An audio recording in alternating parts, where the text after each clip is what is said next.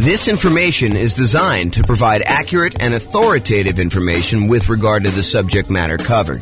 It is offered with the understanding that the presenters are not engaged in rendering legal, accounting, or other professional services. If legal advice or other expert advice is required, the services of a competent professional should be sought. Welcome to the Wichita Real Estate Investing and Real Estate Financial Planning Podcast. Learn all about investing in real estate in Wichita, Kansas, with a combination of real estate financial planning and modeling with numbers specific to Wichita, plus syndicated, more generalized recordings of live and pre-recorded real estate investing classes, not all of them specific to Wichita. Be sure to stay tuned after the podcast for a message from our sponsors. So, house hacking real estate investing strategy. I'm James Orr. Here are the strategies that we covered a few classes ago. We did a whole class on real estate investing strategies, and I kind of walked you through an overview of all the different strategies in that class. And then my intention was to give you a big picture in 1 2-hour class and then dive deep with both a qualitative deep dive and then also a quantitative deep dive of like how these function toward you achieving financial independence. So you'll see numbers tonight on house hacking and some of the other ones we just did so you can see the comparison. So here's the overview of the strategies. The primary strategies I intend to cover in the classes and the podcast and everything else are these three: the buy and hold, which includes short-term rentals and vacation rentals, the nomad strategies and all the variations like nomad by proxy, nomad with house hacking, which we'll talk a lot about tonight, nomad to short-term rental, vacation rentals, nomad with lease option exits, and the ultimate real estate agent retirement plan. So all the nomad ones are part of that group, and then house hacking. So the third one, this is the final in the triad or trilogy for the primary strategies that we're going to be focusing on. So those are the three. Then we've got the whole group of these secondary strategies, which there's probably a lot of podcasts or a lot of people that kind of teach this, but it is not the primary focus of what I intend to cover in the podcast and the classes. So I'll tend to focus more on the three primary: buy and hold, nomad, and house hacking, and the variations of those. But there's other strategies too, which I will teach classes on just to kind of be a completionist. But it is not my intention to constantly be deep diving into this, although who knows, I get distracted. Someone kind of shows me this shiny object and I tend to go down this path where an entire summer becomes the summer of creative financing or something. But at this point in time, I do not intend to have these be a major part of the podcast. So the secondary strategies are the whole creative financing family: owner financing subject to rent to own, lease option, lease purchase, the ultimate strategy, then anything like quick turning or flipping properties, that kind of strategy, the BRRRR and BRRRR models, which one has an extra R, wholetailing, options and option auction, tax liens, tax deeds, and then partnerships and syndications, where there are three different roles for partners: the deal maker / syndicator, the guy who like puts together the partnership, brings in the money partner, brings in the loan partner, finds the deal, manages the whole thing. So that's the deal maker syndicator. Then there's the money partner, the person who brings in usually the money for the down payment and the reserves and holding costs and fix up costs and all that other stuff. And there could be more than one, or one person can play more than one role as well. And then the loan partner, the person who actually signs for the loan or gets the financing for that. So those are typically the three roles of a partnership. And we'll go into some detail about those. The classes coming up for these, because I've got classes for all of them. I got a creative financing, quick turn, BRRRR, wholesaling, options, option auction, tax liens, tax deeds, and partnerships. Those will largely be in the similar format to what tonight is. So we'll do that. And then the things I'm not covering, I'm not going to cover real estate investment trust. Just go talk to a stockbroker and buy a real estate investment trust. Not going to do a whole class on that. And if people are asking like, well, what about probate? What about short sales? What about foreclosures? What about pre-foreclosures? Those are sort of included as sub kind of characteristics of other strategies. Like a lot of the creative financing stuff, it has to do with pre-foreclosures and to a lesser degree foreclosures. And then a lot of the fix and flip ones are probably foreclosure type properties and stuff like that. So I'm not going to do separate classes on those, at least not right now as part of this series, but that's the thinking right now. Any questions on real estate investing strategies and what we're covering? I'm just like going off tonight. I'm just like in the zone, looking out the window and teaching. So if you guys have questions, let me know. All right, cool. All right, so house hacking. So let me just cover right up the top. There's no slide for this, but I think this comes up a lot when people hear me talk about nomad or they talk about house hacking. Nomad and house hacking are different. So nomad, if you remember, is sequentially buying owner-occupant properties. You buy a property as an owner-occupant, you move in, you live there for a year or more, but you have to live there usually for at least a year because that's the agreement you have with the lender. So you move in, you live there for a year. Then at the end of the year, you convert that property to a rental and you move into the next property And you repeat that process until you acquire as many rentals as you want. There's technically no limit for the loan except for your ability to qualify. So it's not like you can get 10 and then you're done. If you're doing conventional financing as an owner occupant, you can do 11, 12, 13, 14, 15. Where if you're doing regular non-owner occupant, you usually get cut off at 10. So there usually is a hard limit. And that limit has changed over the years. It wasn't always 10. It's currently 10 right now. And who knows what the lending policy will change in the future. It might get more lax. It might get more strict. You never know. So the difference between Nomad and house hacking. So Nomad, you're buying property sequentially. You're buying them as an owner occupant, moving in, converting them to a rental, and you're just repeating that process. House hacking, on the other hand, is where you make use of a property that you're already living in. You're either buying a duplex and renting out one half, you're buying a triplex and renting out the other 2 units, or you're buying a fourplex and you're renting out the other 3 units, or you're buying a property and you're renting out the rooms, or you're renting out the garage, or you're parking an RV and you're either living in the RV and renting out the house, or you're renting out the RV as an Airbnb or something like that. The idea, though, is you've got an existing owner-occupant property and you're making use of getting income from the property that you're living in. So house hacking really is a strategy for people to get income from properties that they're living in. You can combine Nomad and house hacking. You can buy a house as an owner-occupant, move in with the intention of moving out in a year, converting that one to a rental. And while you're there, you can have roommates for the property that you're living in.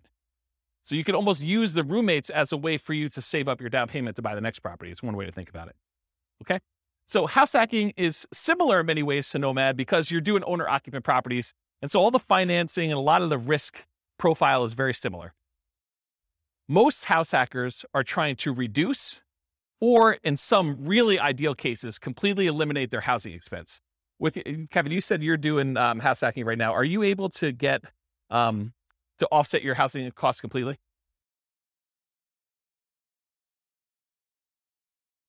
Okay, so Kevin said that he's able to, in Northern Colorado at least, completely subsidize his housing expense with roommates via house hacking. So he's combining house hacking and Nomad at the same time, but you're doing the house hacking, you're able to basically live for free or very close to it. I think you said you were up 100 last year and you're down 100 this year. So your actual cost out of pocket now is $100 to live. Yeah, so that's amazing. So most house hackers are trying to reduce or completely eliminate their housing expense. Mathematically, though, if you really step back and you think about it, you just kind of think about like this whole thing is a big black box with numbers in and numbers out. House hacking looks almost identical to getting a side hustle, right? You could, instead of renting out a room for $700, you could just get a side hustle for $700. It looks the same. And then you don't have someone living in your house. But the nice thing about house hacking is if you've got extra space in your house and you're willing to put up with a lot of the inconveniences of having people there, there's some pluses, but I think a lot of people think that there's some inconveniences with it. But if you're willing to do that, you don't have to go get the side hustle and do the extra work. So you don't have to go out and put in hours in order to trade for that. And you can actually get some extra income from doing it. So when we do the modeling, though, in the Real Estate Financial Planner software, I model it like a side hustle. So all I basically say is during the period that you're house hacking, you tell me I got 1 roommate, 2 roommates, 3 roommates, whatever it is. And I take the roommate rate and I say you've got an extra income source. So it's an extra job in there that brings in whatever it is, $650 a month or $1,300 a month. And so mathematically, it just appears as though you have extra income on the owner-occupant property. You've got all your normal expenses on the property you have, but then you're getting a rebate on that from the extra income source. Does that make sense? Okay. Let's see. So usually house hackers, by trying to reduce or completely eliminate their housing expense, it allows them to, one of two things. Number one, it allows them to afford a more expensive asset than they might otherwise can or want to support. So it could be, they buy a duplex, which is more expensive than they normally want to buy as a house. But because they're house hacking one of the units, they can afford to do that. And the big benefit of doing it that way is instead of buying whatever the prices of houses are in your market, $400,000 single family home, maybe you go buy a $700,000 duplex where you're going to rent out one half of it and your rent from the other unit helps to support it so that for you, it looks like you're buying less than a $700,000 property because maybe you couldn't qualify without that rent coming in from that one half. Or you go buy a fourplex, which is almost 4 times as much. So then you have this larger asset base that's being paid down with debt and it's appreciating if your market's going up. And so you're getting the benefit of owning a larger asset when you do it that way. So that's one of the reasons why someone might do it. Or they can get the rent coming in from their property. Like let's say you're renting out a couple bedrooms, you could take that extra income and instead of buying a larger house than you can afford, Now you can take that extra income and you can use it to invest in something else. You could use it to save up for a down payment on the next property you're going to buy, or you could use it to buy stocks or bonds or commodities or Dogecoin or whatever you want to do in order to take that extra money and invest in something. All right, did I cover everything I had on there? Oh, I do need to say this. So just because house hacking does allow you to buy these larger assets like a fourplex or something, you still need to qualify for the loan. So you can't just go out there and say, oh, I'm going to go buy a $5 million house and try to rent out the rooms. You need to qualify for the $5 million house to do that. And the benefit of doing like a duplex, triplex, or fourplex is that most of those are going to come where they're rented, or at least they've got the likelihood that you're going to get rent on them. And those rents could be used to help you qualify for the property when you're doing your acquisition. It is much harder to qualify with the roommate thing. Although if you have roommates that you are in your current property, your lender will oftentimes allow you, if you're going to take those roommates with you, to continue to use those as part of your qualification process. So be aware that that is also a possibility too. Okay. Any questions on this? We good? All right, cool. Exceptions. So tonight I'm going to go over a whole bunch of things in your handouts. You guys got this real estate investing strategy profile thing. So you'll be using this to kind of characterize the house hacking strategy. And you may be saying, James, you described this thing as whatever it is, but really, can't you do this? And the answer is yes. There's lots of exceptions to what I'm going to say. I tried to use the most general case, but there are lots of ways you could say, but can't you sort of do it this way? Yes, you probably could. It may be unusual, and so I'll try to stick to what's most common, but there are exceptions to a lot of these things. So beware, just because you don't think there's a chance that X can happen doesn't mean it won't happen. My intention with tonight's class is that this is a starting point to give you a lot of background information about how the strategy works and how I think about it, but really do your own research to verify everything I said. You should not rely on me. Okay? Any questions on this? Sweet. All right, so house hacking variations. Let's just kind of start going down what we're going to be covering tonight. So there's traditional house hacking. When you have traditional house hacking, you typically go buy a house, single family home as an example, and you're usually going to put 0% down if you're going to get a VA loan. And VA loans allow you to buy single family homes, duplexes, triplexes, or fourplexes. They require that you be a veteran. So you have to have served in the military and have veteran benefits, VA benefits. And you could use that up to a certain limit. You're not limited to just one. You're limited to the actual the benefit you have from the VA. So you could possibly use your VA benefit for more than one house if you happen to be in an area and to find a property that's inexpensive enough. Or if you sell your VA property, then you can reuse your benefits, although it's a little bit more expensive to use them on a second time. So VA is usually a specific loan program that you have to be a veteran to get. It's a nothing down loan program. Instead of having PMI, private mortgage insurance, which private mortgage insurance is an insurance that the lender requires you get when they make you a loan where you put less than 20% down, it protects them in case you default. So they basically said, hey, listen, if I'm going to let you put 5% down on a property, then I want to make sure that you pay a third party insurance in case you default as the buyer on the property. I want to be protected. Okay. So in those cases, PMI protects the lender. With VA though, there is no actual PMI with VA. Instead, they charge an upfront funding fee.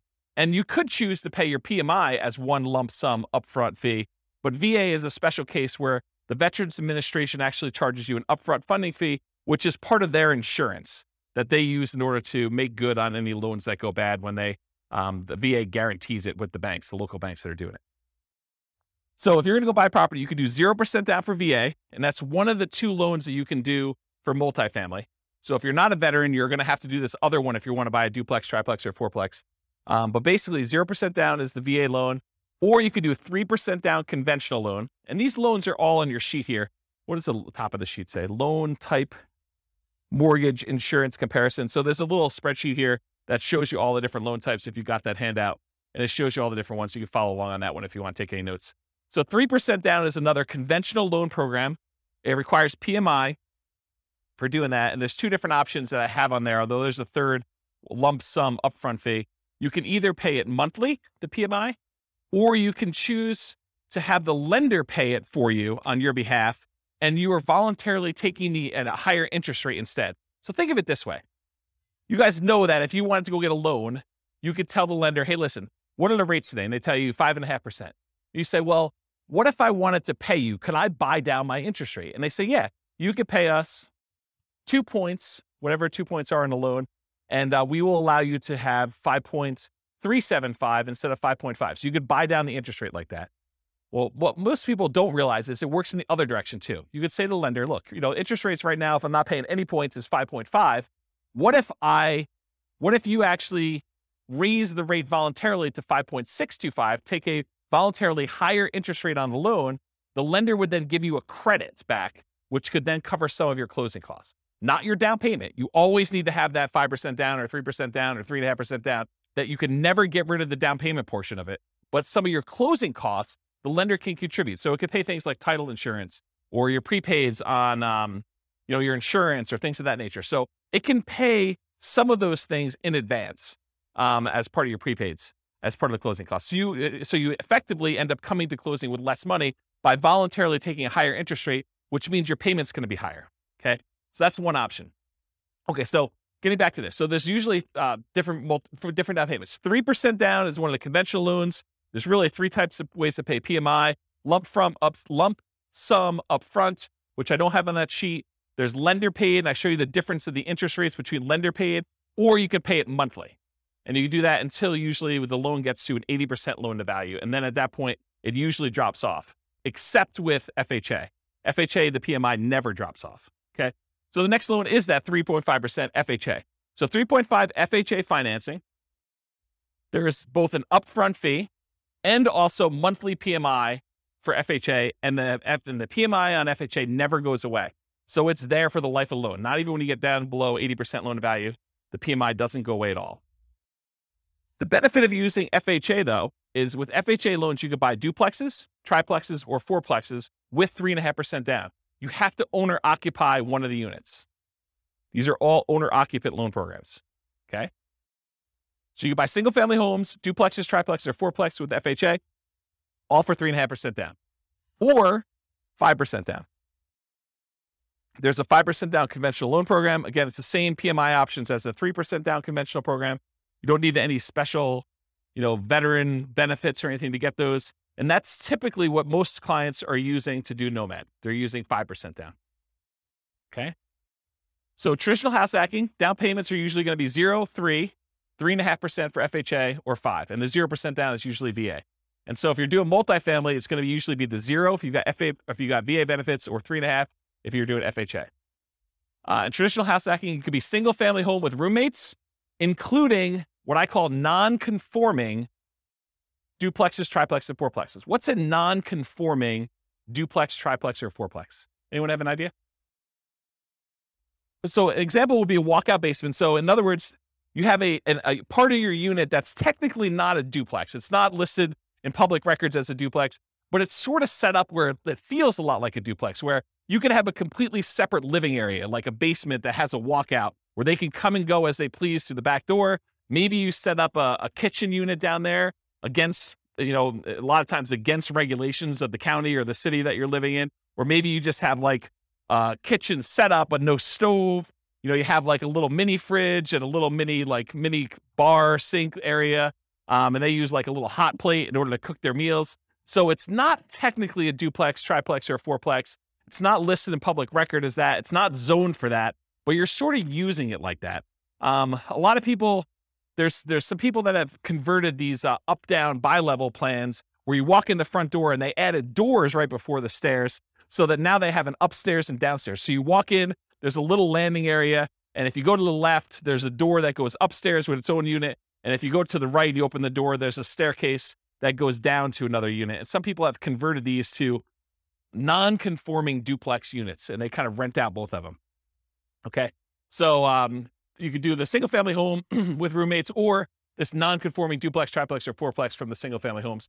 Or you could do legitimate duplexes, triplexes, fourplexes, actually zoned multifamily property where there's a unit, there's 2 addresses, it's zoned that way in public records. Like there's 2 different utilities, 2 different electrical boxes, 2 different water lines going, and so on. There's also slight variations on these, like additional dwelling units, where you have a single family home with its own like mother-in-law suite or a multi-generational property. There's a whole builder now that's kind of catering to this group. They've got a whole bunch of new construction properties where they have 2 front doors, and one of them is like an intergenerational suite. There's a door that you can close between the units so they still connect, but they're technically 2 separate units. They have 2 kitchens, 2 sets of living areas, 2 bathrooms, all that stuff. So it's like a duplex, but it's still technically a single family home, which is an interesting product. So if you have a single family home, or even a duplex, triplex, or fourplex, you could rent out rooms in your unit, in like your actual side of the duplex. You could rent out rooms in addition.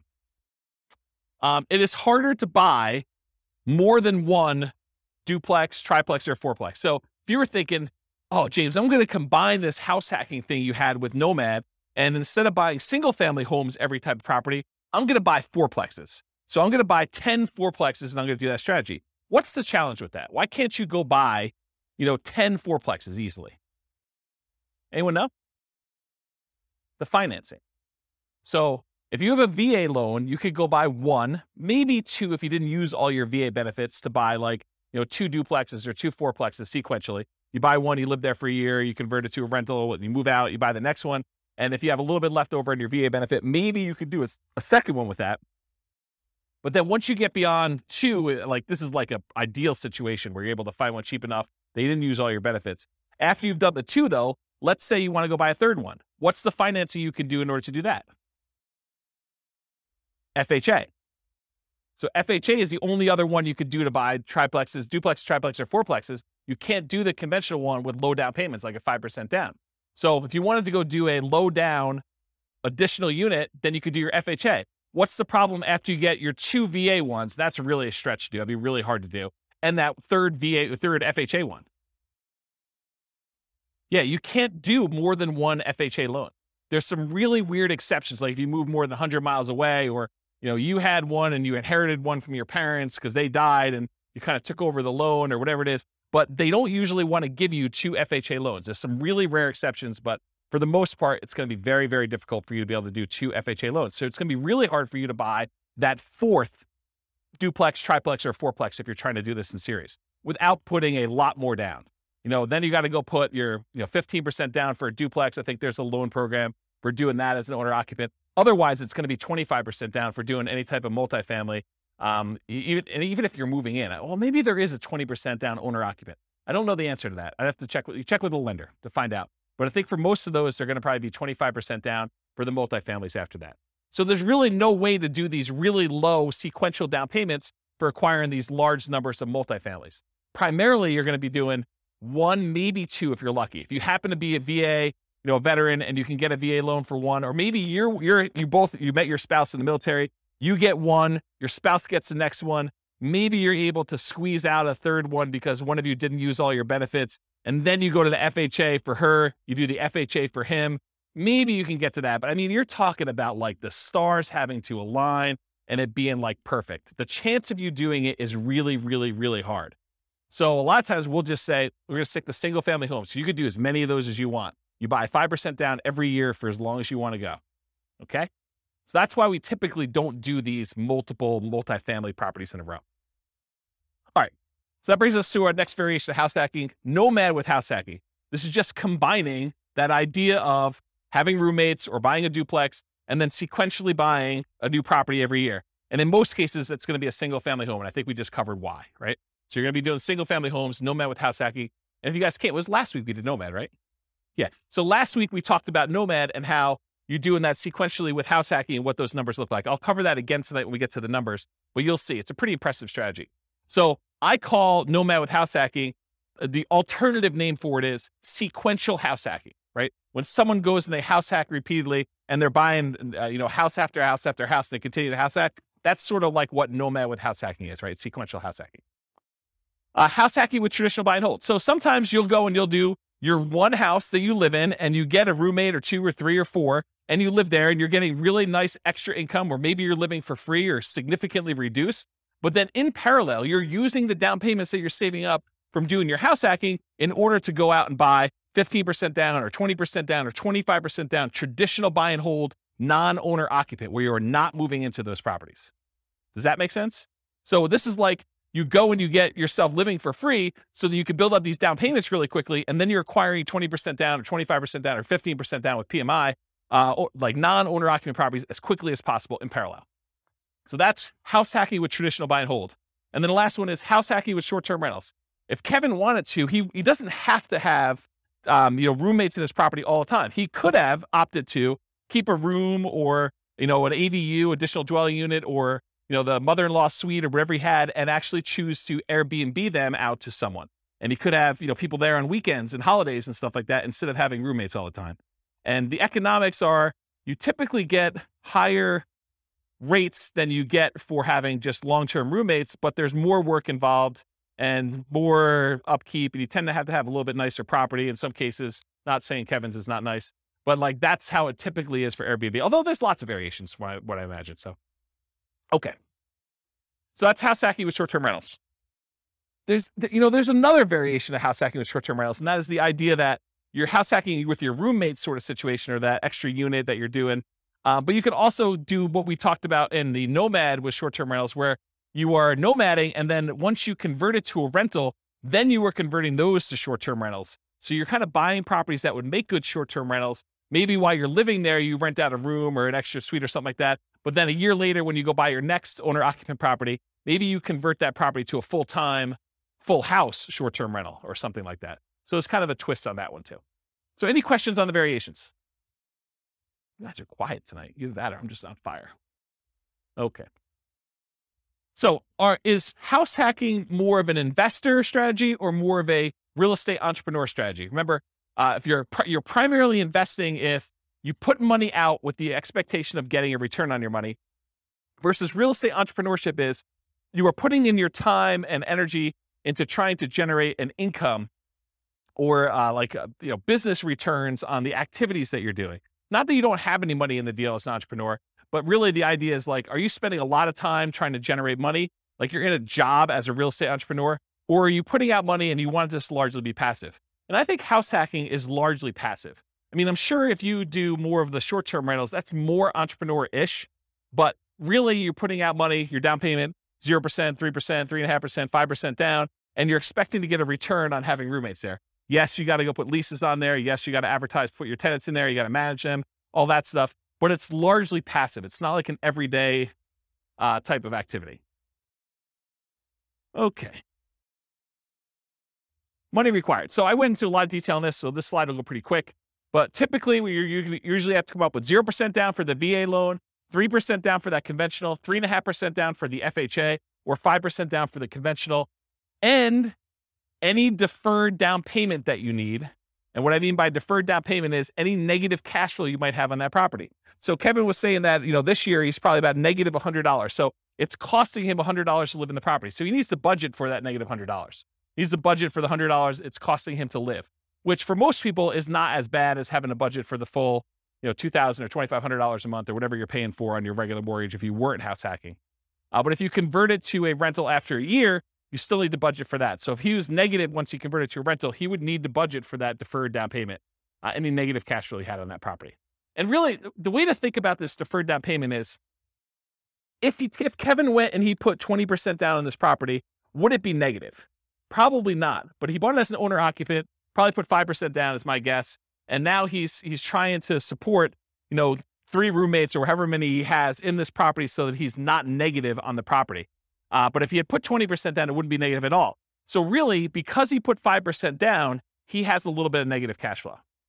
And so you can think about it as he didn't put 20% down, which is probably, $80,000 or so. My guess is probably $400,000 property. Instead, he put $20,000 down. So instead of putting $60,000 down, he has negative $100 a month.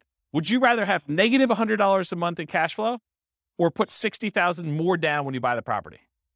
Because that's really the choice he made, right? Because if you put the $60,000 down, it wouldn't be negative. So it's really a deferred down payment. He's paying that $100 a month over time until rents go up enough where he no longer has negative cash flow, which is going to be a lot less than $100 a month until it gets to $60,000. He's going to come out ahead on that deal. Make sense? Okay.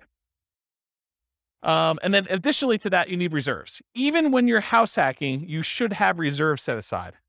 You should have money set aside in case you can't get your house hacking tenants or they lose their job with COVID. and they can't pay you, or you have repairs on the property, or something happens where you need money for something that has come up, something unexpected. So you should not be doing these strategies without reserves at all. So really, you're going to need your down payment, any deferred down payment you had, that negative cash flow, and then also reserves in that property. And then you might also see, although less frequently, any extra money to prepare the house for short-term rentals or repairs. So I have another client of mine who, one of their strategies is they like to furnish their property really, really nice to get premium roommate rent. And so there's an extra cost to going out and buying really nice couches and the big screen TV on the wall, and probably doing upgraded flooring and, the things of that nature in order to get the house prepared. So you might have extra expenses in order to get your house prepared for that.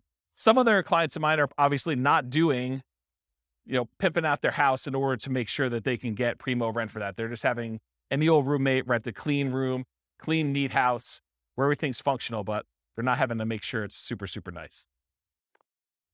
Okay.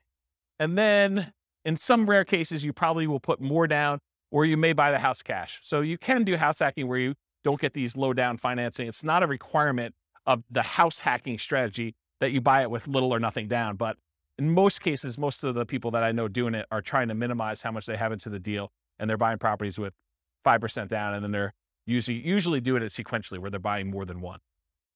Any questions on this? So credit required, the same as Nomad. You're buying owner-occupant properties. So really, it's most common to qualify for those traditional owner-occupant financing things, that conventional financing, the FHA, the VA loans. You must move into the property or you're committing loan fraud. You cannot fix my strategy and tell the lender, yes, wink, wink, I'm going to move into the property, but give me the owner-occupant rate, the 3.5% down rate or the 5% down rate.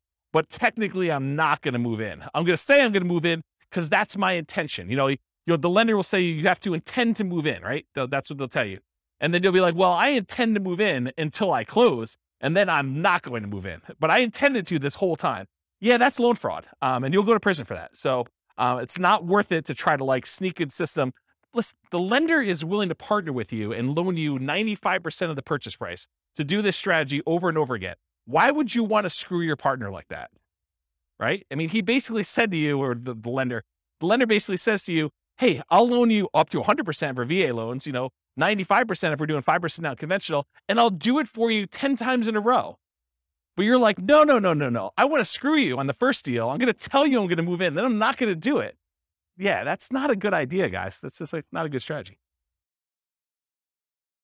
All right, so the reason why you have to move in is because you sign a piece of paper, an agreement with the lender at your closing that says you are required to move in, usually within 60 days, and you have to stay there for a year, at least a year.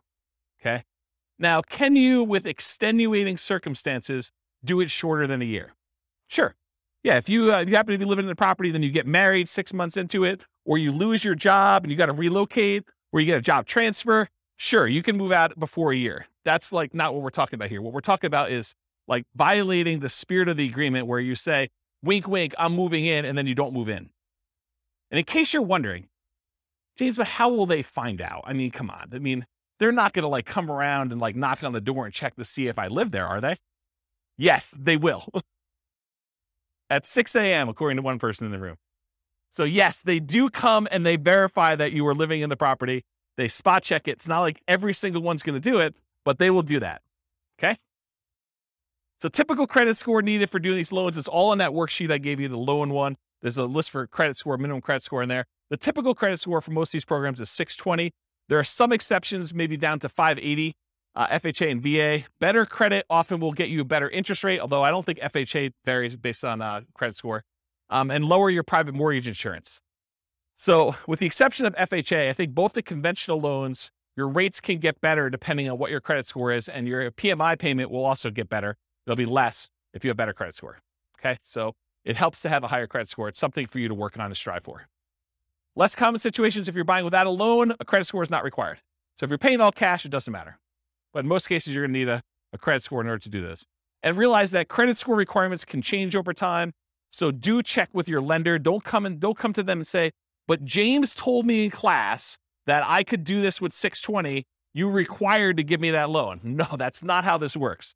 The lender will tell you what is required to do your loan, and then that's the rule you need to kind of do with. It doesn't matter what I say. Okay? Any questions on that? Sweet. All right, so here are the Fannie Mae regulations for qualifying for a loan and how they look at rents on your owner-occupant property. So I'm going to read this to you, and then I highlighted in red the section that talks about how they deal with house hacking. So the title of the section is Treatment of the Income or Loss. The amount of monthly qualifying rental income or loss that is considered as part of the borrower's total monthly income or loss, and its treatment in the calculation of the borrower's total debt-to-income ratio varies depending on whether the borrower occupies the rental property as his or her primary residence. Principal residence, what it says, okay? And then here's a section that applies. There's another section which is when you are not talking about your primary, which I will not read. But since it's a class on house hacking, I do want to read this section to you as to how they qualify you for the loan. So if the rental income relates to the borrower's principal residence, and then there's 2 bullet points. Bullet point number 1, the monthly qualifying rental income, as defined above, it's before this section, must be added to the borrower's total monthly income. So if you have positive income coming in from this property, they add it to how much you make. The income is not netted against the principal, interest, taxes, insurance, and HOA of the property. That's what it says on there.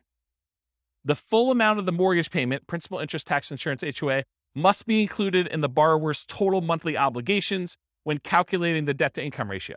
So what they basically said is any rent you get on the property counts as income to you. It's like what I just told you, where it's like a job. It's like a side hustle. So if you're getting $650 a month from a roommate, it assumes that you're making $650 a month extra as income. And then you still have to have the full principal, interest, taxes, insurance, and HOA that you qualify for as a obligation, as a debt that you're qualifying for when you do the debt to income. So how many people, don't raise your hands, how many people think it's a good idea that when you get a roommate, one of the benefits is they could slip you cash under the table and you don't pay taxes on it? Is that like a good idea?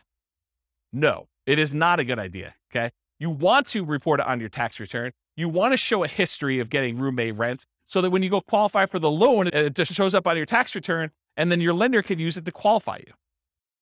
You don't want to go and think short term and think, oh, I'm going to save myself a couple dollars and I'm going to not pay taxes on this income I got from my tenant. No. You want to pay taxes on it and you want to get the depreciation benefit of having a roommate there so you can depreciate part of the property anyway. So that was a pause for beverage. Okay. So any questions on these guidelines? Cool. So skills required.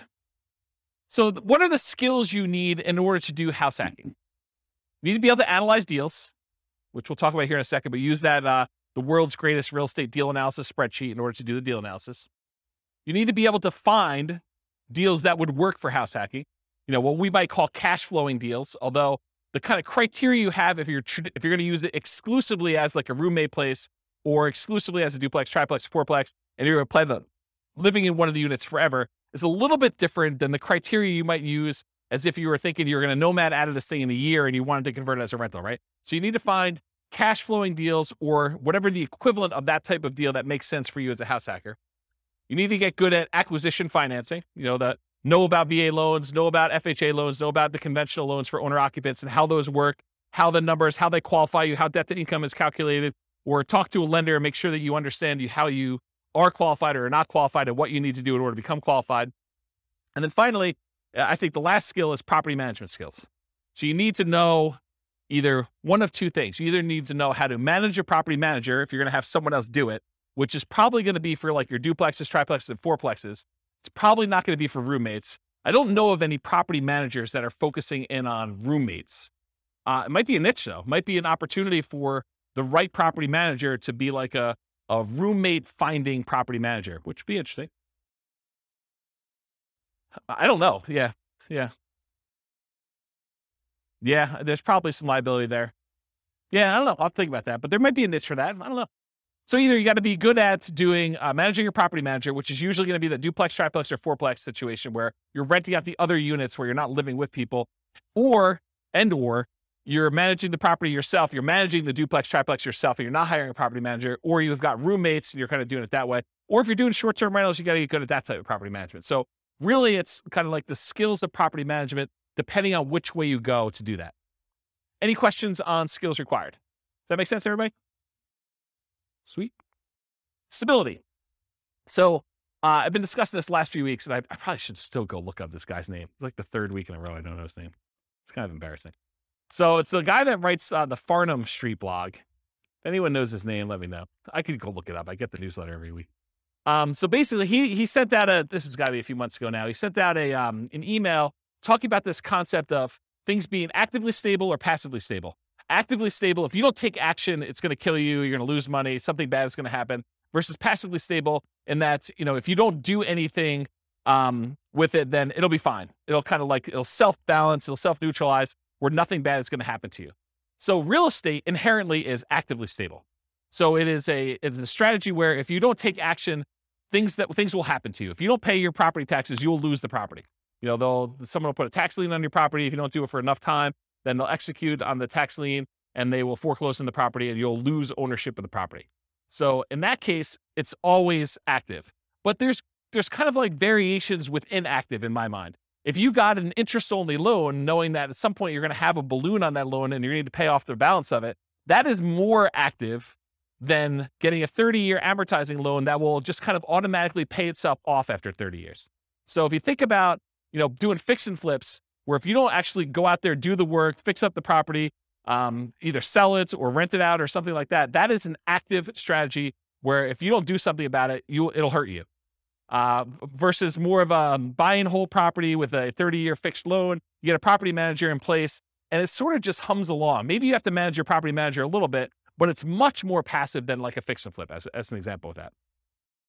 So house hacking is actively stable. And I think short-term rentals are a little bit more active because there's more activity involved. So in general, this is a pretty active strategy. Did you look up his name? Yeah, I'll have to think about it. I should just look it up. Maybe send me an email. All right, scalability. So how scalable is house hacking? And I used to have an extra slide here where I talked about, real estate in general gets you to just really big picture. Real estate in general gets you to $1 million net worth, $10 million net worth pretty easily. But in order to scale above 10 million, you need to do different things. You need to be thinking differently. You need to be buying different types of investments. And even beyond that, it's much, much harder to do real estate to a, much larger scale than, 10 million as an example. And 10 million is relatively arbitrary. It's not like an exact number. So how scalable is house hacking? Is it something that's going to get you to 10 million? And the answer is probably not, right? I think house hacking could get you to that kind of 1 million to maybe pushing 10 million if you're doing more sequential stuff. But house hacking just one property where you get roommates, that's really not going to get you to these big numbers. So it's not super scalable in that way, unless you're starting to kind of combine it with some type of sequential buying, like a nomad strategy where you're buying one every year and you're trying to do that. And then maybe you're converting those, you're kind of selling them off after a period of time and converting that into larger multifamily properties, and you're really leveraging up as you go. That's more of a scalable strategy. So house hacking is often limited to one per new property per year. And as soon as you're repeating the process as a nomad with house hacking, I think I talked about that, like if you're going to do that. And then from that perspective, it's hard to scale because you're only able to do one a year. If you had an unlimited amount of money and you were buying properties where you're not moving in, you could buy 10 a year. But with house hacking, you got to buy one per year. And that's one of the reasons it's not super scalable. It could increase speed with short-term rentals, where you could buy a second home with 10% down in parallel every year. You could also do it where you're buying traditional 15% down, non-owner occupant, 20% down, or 25% down, non-owner occupant in parallel as well. But from another perspective, it actually is more scalable because it requires less down payment. Instead of having to come up with 20% down, you can come up with 5% down. So from a down payment perspective, it seems like it actually encourages scalability because you can acquire more properties with less down payment. So in that way, it's more scalable. But in general, I think it's one of the slower strategies at first, although it does help you also build up down payment. So I don't know, there's that to be said. Any questions on scalability? Cool. Risk exposure. So overall, I think house hacking is medium risk, is considered a medium risk type of investment. And for the last 3 classes or so, buy and hold, Nomad, and house hacking, I've told you that all three of those are pretty much medium risk. So you're like, is everything medium risk? No. And we're going to find out. There are other strategies we're going to cover in future classes that I think are different risk levels. But for the last three, they all kind of have very similar characteristics because they all include these risks. Although house hacking and Nomad probably have an additional risk, which is this first one, amplified returns. When you put a little amount down, the returns you get are amplified. If you have $100 a month cash flow and you only put $0 down, that seems like an infinite return, although it's really, really hard to get an actual infinite return without reserves and other stuff like that. So, but the idea is that you have amplified returns. So a positive $100 seems like an infinitely positive return. But if you have negative $50, that is also negatively infinite. So it's amplified in those directions depending on what you do. Whereas if you put 20% down or 25% down and you have a slight increase or slight decrease in rent, or you have a repair, because you have so much more invested, those returns get muted. They get softened a lot more. And so they're not as radical in either direction. So it can go both ways for these amplified returns from the small down payments. In addition, another risk is the increased likelihood of negative cash flow or deferred down payments with these small down payments you're making. So by putting 0% down or 5% down, you have a much greater probability of having some negative cash flow on a property or deferred down payment. If you had put 20% down or 25% down, the chance of you having negative cash flow would be much, much lower. Okay. You could have the risk of your price declining during ownership. Property values do not go up, even though Kevin says they always go up. Rents can go down during your ownership. Property values can go up, property values can go down, rents can go up, rents can go down. If this is the first time you're hearing about that, don't be surprised. I think a lot of folks, especially the last decade or so, rents have gone nothing but up. Rents can go down. So can prices. Your credit is at risk. If something bad happens to you and you're no longer able to make that mortgage payment or manage that property, there's a chance that you could have a foreclosure, and that could mean an impact to your credit report. And so your credit is at risk by doing that. And then you have all the typical tenant and property management risks, slip and fall, being accused of violating fair housing laws, all those types of things. You have all those risks when you do house hacking as well.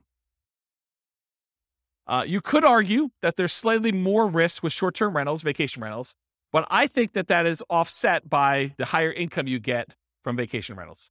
So I wouldn't consider that a significant extra risk. Although you do have a slightly different additional risk that you with short-term rentals than you do with, year-long leases type things. And that is that there are a lot of municipalities, cities, counties, HOAs that are coming in and cracking down on short-term rentals.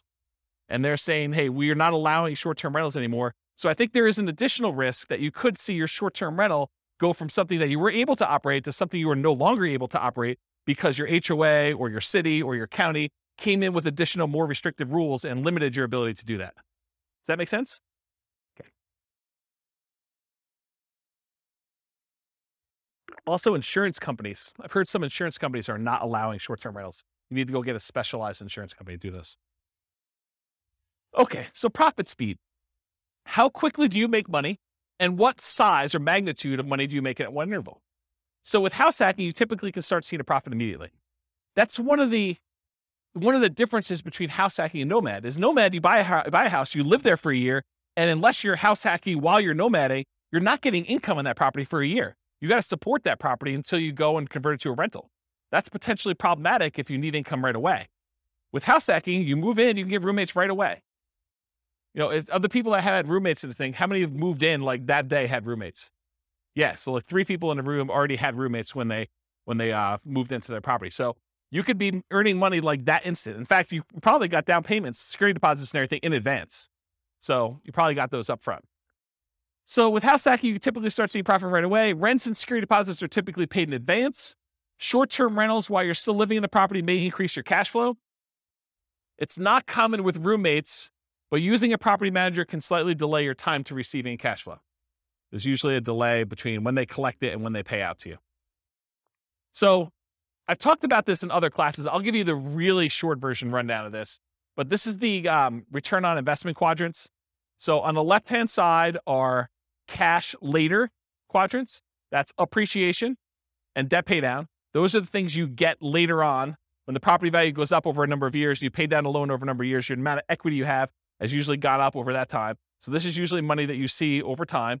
And then the now stuff, cash flow and tax benefits. So if you're getting rent from your roommates, that's the money you tend to see right away.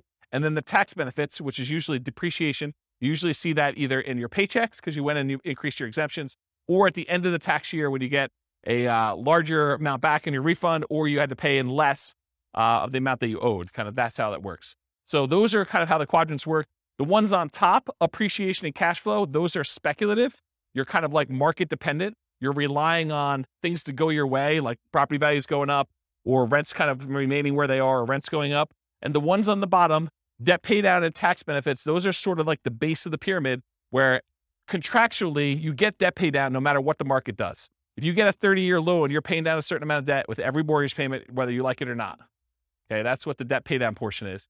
And then tax benefits, unless the tax law changes, you're getting depreciation for 27 and a half years, whether you like it or not. Okay, so those are the two kind of like baseline ones that are not market dependent. They're less speculative. They're only speculative if you stop making your mortgage payment, or the tax benefits wise, if the tax law changes and you're no longer able to take depreciation. Okay, so we talked about that. Any questions on profit speed and profit size? Oh, I'll comment on size. So the interesting thing about house hacking is it has the potential of bringing in more cash flow than a lot of other strategies. Because if you think about renting something by the room, that is one of the strategies listed on how to improve cash flow. It tends to be a higher cash flowing thing. Like if Kevin were to move out of this property and he were to actually charge rent for his position there, he probably could get more rent than if he just converted it to a regular straight up year-long lease. He'd have 5 different roommates or however many he has. I don't know exactly how many he has, but he might have 5 different roommates in there. One that was his position before, and these 4 other ones are all renting rooms, and he's collecting a much higher dollar amount. So from a perspective of like magnitude, the cash flow quadrant in this kind of like return on investment quadrant thing here would be typically larger than it would be in other strategies, more so than a lot of other strategies. Maybe not short-term rentals. Maybe short-term rentals is a little bit higher. But then otherwise, appreciation and debt pay down are the same. From a return on investment standpoint, they get larger because your down payment is smaller. And then the tax benefits are going to be fixed no matter what strategy you're doing. Although if you're putting less down from a return on investment characteristic, that tends to be a little bit higher because you're putting a smaller amount down and the amount you're getting is fixed. It's based on the price of the property. Any questions on profit speed? All right, cool. Finding deals. How do you find house hacks? How do you go find a duplex or triplex or fourplex or, a room with, a house with additional dwelling unit or mother-in-law quarter? How do you find those? Patience. Yeah, they are harder to find around here. That's true. Although Greeley's got a lot of duplex, triplex, fourplex. Not as much Fort Collins and Level. So the most common methods for finding these, multiple listing service, that's where the overwhelming majority of them are going to show up. In addition to that, you could do for sale by owner. And for sale by owner really breaks down into 2 groups.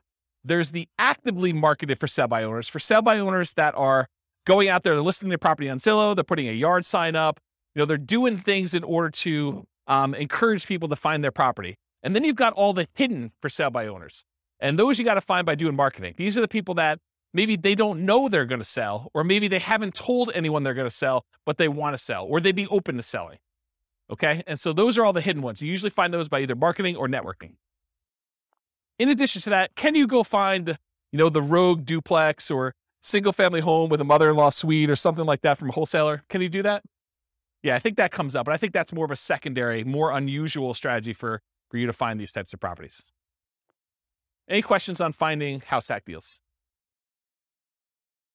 We got one more slide on finding stuff. So when you're looking inside the MLS, you could definitely set up searches for show me all the duplexes, show me all the triplexes, show me all the fourplexes. That's pretty easy. But then there's a bunch of keywords that I think will be helpful for you if you're searching to try to find house hacking type properties. So additional search terms might include mother-in-law, in-law, or suite. And I would spell suite correctly, S-U-I-T-E. I would also spell it wrong because not all real estate agents can spell. Okay? So I would put it in there as both the correct spelling and the incorrect spelling so that you catch the ones that they don't know how to spell. I'm picking on myself. I'm a real estate agent too. So I think you search for words like that. You could also search for the term separate entrance, because I think that would also be a key. And you're going to do these searches and there are going to be false positives that come up, right?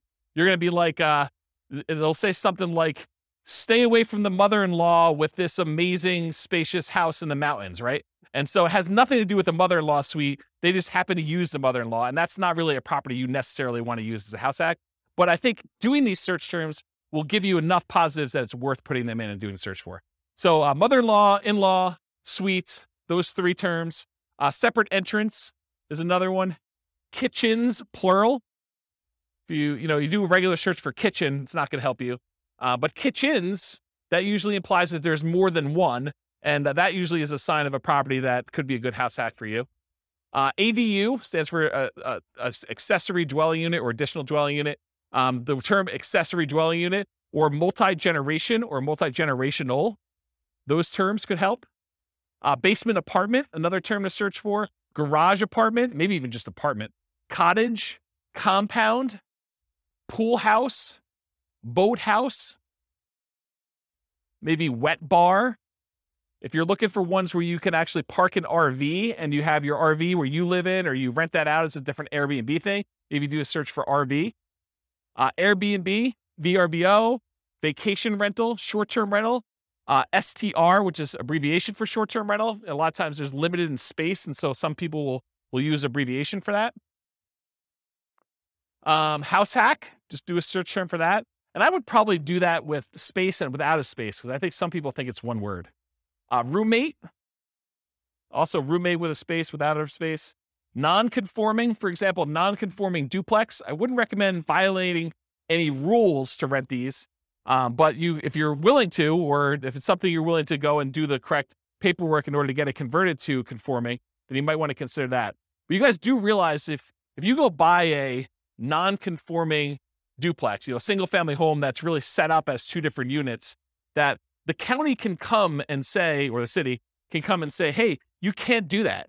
That's against the rules. And they could fine you, or they could force you to kind of clean that up. So if you bought a property and you paid a premium in order to acquire a property that really isn't what you're using it as, that's potentially problematic, right? And there are some people that, at least around here, there's occupancy rules. So if you've heard of the U+2 rule, it means you can live there plus 2 other people. So if you had 3 roommates and you'd be violating the rules. And at least around here, the rules are pretty stiff. I think the penalty for violating U+2 in the city of Fort Collins is $1,000 per day per person. Yeah. So if you're violating with 2 extra people, it's $2,000 per day. It's pretty gnarly. And there's always talk about whether they're going to repeal that or change it or amend it or whatever. But as of right now, I think that's the rule. And in case you're wondering, they don't really enforce it. That's just sort of on the books. No, they have at least 1 full-time enforcement agent. I think they may have more than 1 now, where they're actively going around there looking for people doing this. And if you have a neighbor, if you got 4 roommates, you got 4 cars, and you accidentally park too close to the one neighbor's house, they'll just call the city. So you don't want to do that. And they're so serious about it, at least around here, they will make you sign a form when you buy the property and when you sell the property that you acknowledge that rule. And you're supposed to have a copy of that form with every lease that you do. And not having the form is a fine. So if you do a lease in the city of Fort Collins and you don't have that form, then you're violating it. And if they find out, they can charge you a fine for not having the form that says there's a U+2 law and that you agree to abide by it, for not having that if you don't sign a lease with it. Okay? So just be careful about this non-conforming stuff. Don't think to yourself, hey, there's this 8-bedroom house. I'm going to get 7 roommates, and this thing's going to be amazing. Maybe not. Maybe not. Might not work out the way you planned, okay? So definitely check your zoning regulations and your occupancy rules in your city that you're doing that for. Any questions? Is this helpful, this little list for doing stuff? All right, cool. So if you're going to go analyze a deal for House Hack, go download the spreadsheet, realestatefinancialplanner.com/spreadsheet. You can download it and do house hacking analysis. Now, if you're going to go get a couple roommates, but it doesn't cover your rent, it's going to show negative, right? Right? Your returns are going to be negative for that first year. You've got a $2,000 a month mortgage, principal, interest, tax, insurance, HOA, all that other stuff, and you're only collecting $1,800. It's going to look like you have negative $200. That's because you're living there for negative $200. Right? You're paying $200 to live there. So think about it that way. But then, next year, if you decide to do like house hacking with Nomad or Nomad with house hacking, where you're kind of doing these sequentially, next year it should be very different. And so maybe you run it as if you're going to do it for next year, kind of do your year 2 analysis when you do your deal analysis up front. Any questions? All right, cool. Market conditions. So what kind of market would you want to do house hacking in? Would you want to do it in a market that's declining, where prices are going down, or rents are going down? Probably not. So in an ideal world, you want markets with good cash flow and markets with strong appreciation and rent appreciation. It is challenging in markets with significant negative cash flow, although I'll tell you, house hacking sure helps. And markets with no or negative appreciation or rent appreciation. It's a little bit harder to do in those markets. Any questions on market conditions? Accessibility, availability. In many markets, there are plentiful deals for you to select from the MLS. So it's really just selecting the best one, right? You get to look at a lot of them. You get to decide which one's going to make the most sense for you. In some markets, you're sifting and sorting, trying to find the best of the best, right? Like all the deals are positive 10% cash on cash, and you're trying to find the best 10% cash on cash deal, or one that's got a little bit better. Or maybe you're making trade-offs for location or for condition, or things that are like second and third tier. And in some markets, like our market, it's really, really, really hard to find properties that have positive cash flow right now with where interest rates are, where prices are, where rents are. And so a lot of times that takes the front driver's seat, and then you're making secondary selections based on, location or something like that. You're like, look, this is the closest we have to not being significantly negative cash flow. So of the ones that are available in this part of town or this sub-city or whatever we're doing here, let's go pick the best location in this new construction neighborhood as an example. So it's sort of like that when you're in these markets like this. Okay. Interest rates may be a significant factor whether properties will cash flow or not. It's much harder to cash flow at 5.5% interest rates than it was at 3.0. Just much harder. Owner-occupant REITs can help over traditional buy and hold. So with traditional buy and hold, most of the time we're putting 15% down, 20% down, 25% down, and those are non-owner-occupant rates. If you look on the spreadsheet here, it shows you the non-owner-occupant rates are like, 6.625 versus 5.5 for the owner-occupant 5% down. So pretty significant increase in rates when you do owner-occupant versus non-owner-occupant, at least right now. And that typically holds true over time, but rates vary every day. They can go all over the place. And then finally, verify that you can use the property with the number of roommates you expect and or as a short-term vacation rental before you buy. You don't want to go buy a property only to find out that you can only have one roommate or two roommates when you were expecting to get 4. That would be problematic for you. Okay? Any questions? Cool. Can you use your retirement account to do house hacking? Can you go get a self-directed 401k or self-directed IRA account and use the down payment, use your self-directed 401k or self-directed IRA in order to do down payments to buy like house hacking properties? No, it's self-dealing. So you're not able to do that. So not something you can do there. Okay, so let's get into the quantitative analysis. So most of the first half of the presentation or whatever it's been has been primarily going through like how the analysis, how the strategy kind of works. Like what are the characteristics of it? If you think about it from a whole bunch of different perspectives, that's how I think about it. Is like, so what is it from scalability? What is it from down payment? What is it from credit requirement? What skills are required?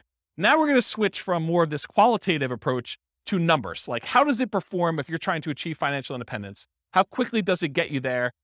Especially compared to other strategies. Like if you've got one person in one situation and they're considering a wide range of different strategies, how does house hacking compare to doing Nomad, let's say, or doing buy and hold, or the other ones we get into the future, like doing creative financing or those? So tonight we're going to primarily focus in on the house hacking and how that performs numerically. So I will tell you that I'm going to go through a whole bunch of numbers here, but each one of these could literally be its own class. Like I could break down, house hacking with 2 roommates and spend an entire class going through the analysis of that and how risky it is and, what your net worth looks like there and what your, down payment and how quickly you acquire properties and what the characteristics of those properties are. I mean, we could really spend a lot of time going into detail. I chose to focus on months to financial independence. So how quickly you get to financial independence with my strategies, with all the strategies, so that I could sort of do a fast run through quantitative analysis on a bunch of different strategies rather than getting slowed down by looking at one really, really deeply. But I probably am going to do more full classes on individual strategies or sub-strategies and where we really dig into stuff so that you can understand the nuance. Because once you decide, hey, I want to do this nomad with house hacking, then you really want to know about that one. And it doesn't matter all these other variations as much anymore. Just that, hey, look, this one looks really, really good. Let me learn about that so I can implement it, right? So we'll eventually probably do full classes on those. I will point out it's naive to generalize these results. So these are the results with very, very specific assumptions. We're going to go over like the details of what this person is, how much money they have, how much money they make, what their goal is in financial independence, the types of properties they're able to get in their market, the interest rates right now. But any of these things change, all things are off. Like you cannot just assume this one is always better than the other one. That can change depending on what the assumptions are when we do this. So we're primarily going to focus on house hacking, 5% down payment with PMI. I didn't do the 0% down. I didn't do 0, and then you go to 3.5, and then you go to 5, and you do 5s. I mean, this is why these could be like full day seminars for like this whole thing. I just said, let's stick with 5% down payment with PMI. It's the one that's on your sheet, conventional loan, monthly paid PMI, if you're kind of wondering. I could have done buying duplex, buying triplex, buying fourplex. I opted not to really dig deep into the duplex, triplex, and fourplex because you can't repeat it. So I could have done, you bought one duplex or one triplex or one fourplex, but there's so many variables in doing that. I had to put a stake in the ground and just try to do as much comparisons of some of these as we could. But I decided not to focus in on duplex, triplex, or fourplex and what those look like. But I did vary your roommates, whether it's worth getting 1, 2, 3, or 4 roommates and what impact that has. And I did vary the loan. If you're doing buy and hold in parallel and you're putting 15% down with PMI or 20% down or 25% down. And so those will be there as well. And then for house hacking with short-term rentals, the way I thought about this, I could have gone and done a lot of short-term rental stuff and increased the income.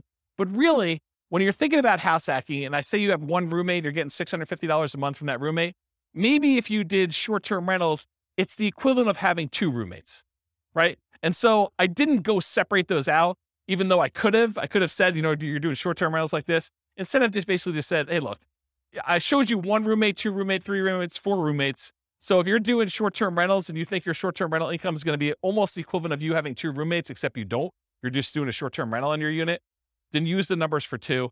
You can always go in here and modify these assumptions, okay?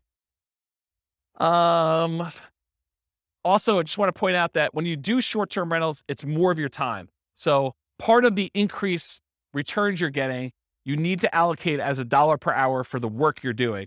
It's not fair to say that that's all just pure return on your investment that you made. It's also labor. So we'll also talk about house hacking with traditional buy and hold. I'll run buy and hold in parallel, and then nomad with house hacking, AKA sequentially house hacking. So doing house hacking over and over and over again, keeping roommates as you go. All right, so I got to define for you what financial independence is so that you know how we know if they have achieved it or not. So really, financial independence is when your assets produce enough money to support your minimum target monthly income. What I call the minimum target monthly income in retirement. What some people might call lean fire, or some people might just call regular fire.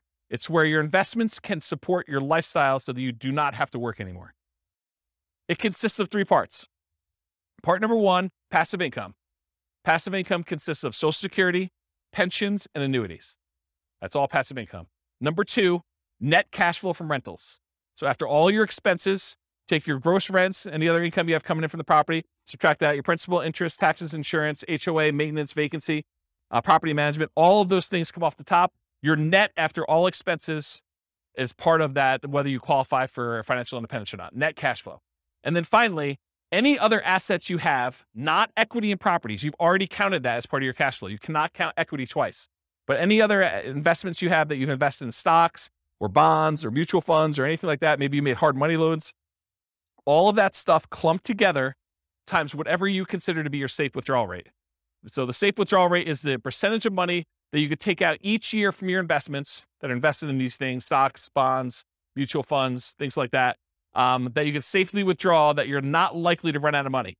And there have been studies done on this. If you guys have heard of the Trinity study, that's a study that talks about using the 4% safe withdrawal rate, where they've done studies based on certain percentages in stocks and certain percentages in bonds, and that you're not very likely to run out of money over a 30-year time horizon if you use 4% to take money out. So if you have $1 million, you could take out $40,000 a year. The $40,000 does adjust up with inflation each year, but you take out $40,000 a year and use that to live on, okay?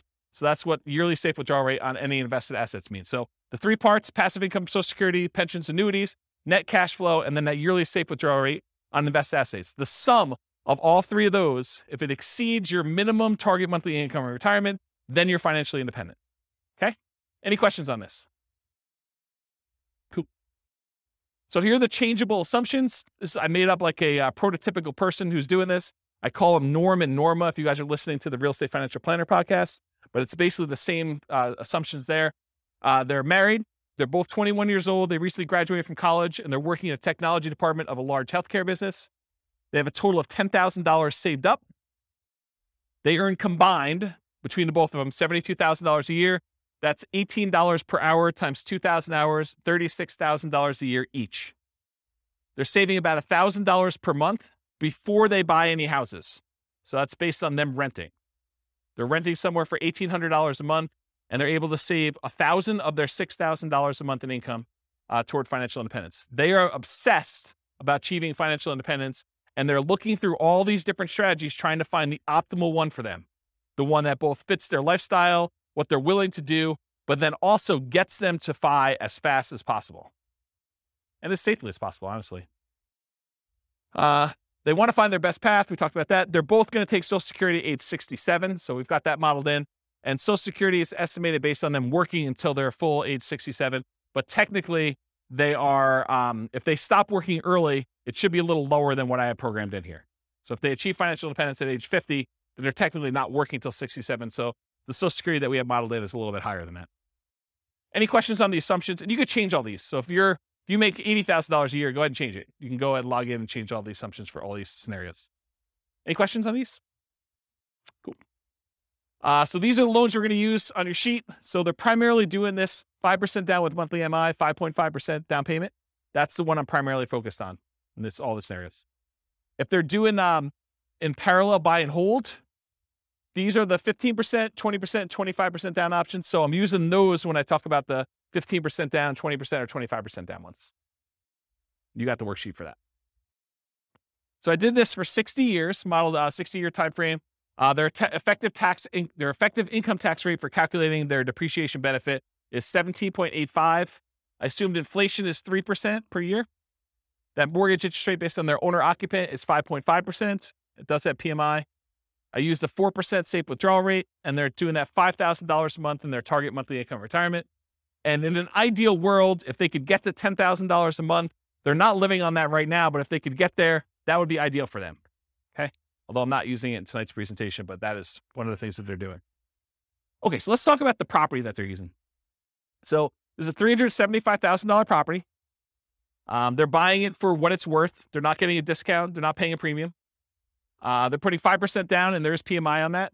The property value goes up at 3% per year, by the way. It's keeping pace with inflation. 1% of the purchase price and closing costs at the time of purchase. They were not able to negotiate with the seller and get the seller to give them any seller concessions, so they got to come to the closing table with all their own closing costs. The interest rate we talked about, 5.5% for that 5% down, plus the PMI. They're getting 30-year loans. Rent on that property, $2,600 per month, and rent increases with inflation as well at 3% per year. When they're house hacking, one roommate's worth $650 a month. Two roommates, $650 each, $1,300 total. Three roommates, $1,950 for the three of them. And for four roommates, if they're able to buy like a 5-bedroom and rent it out that way, it is $2,600 a month. Okay, so $650 per bedroom. And then 3% of the monthly income is the assumed vacancy rate. 10% is the assumed maintenance rate, so they're putting aside 10% of rents and maintenance. And then 0.75% of the value of the property each year is the assumed property taxes rate. So the initial value is $375. That works out to be about $2,800 in change per year in property taxes. And as property values go up, that property tax number goes up too, because it's always a percentage of the value of the property. And then 0.4% of the value of the property is the assumed property insurance rate. And that is also based on that price, $375, which means that goes up as property values increase too. And in the first year, it's about $1,500.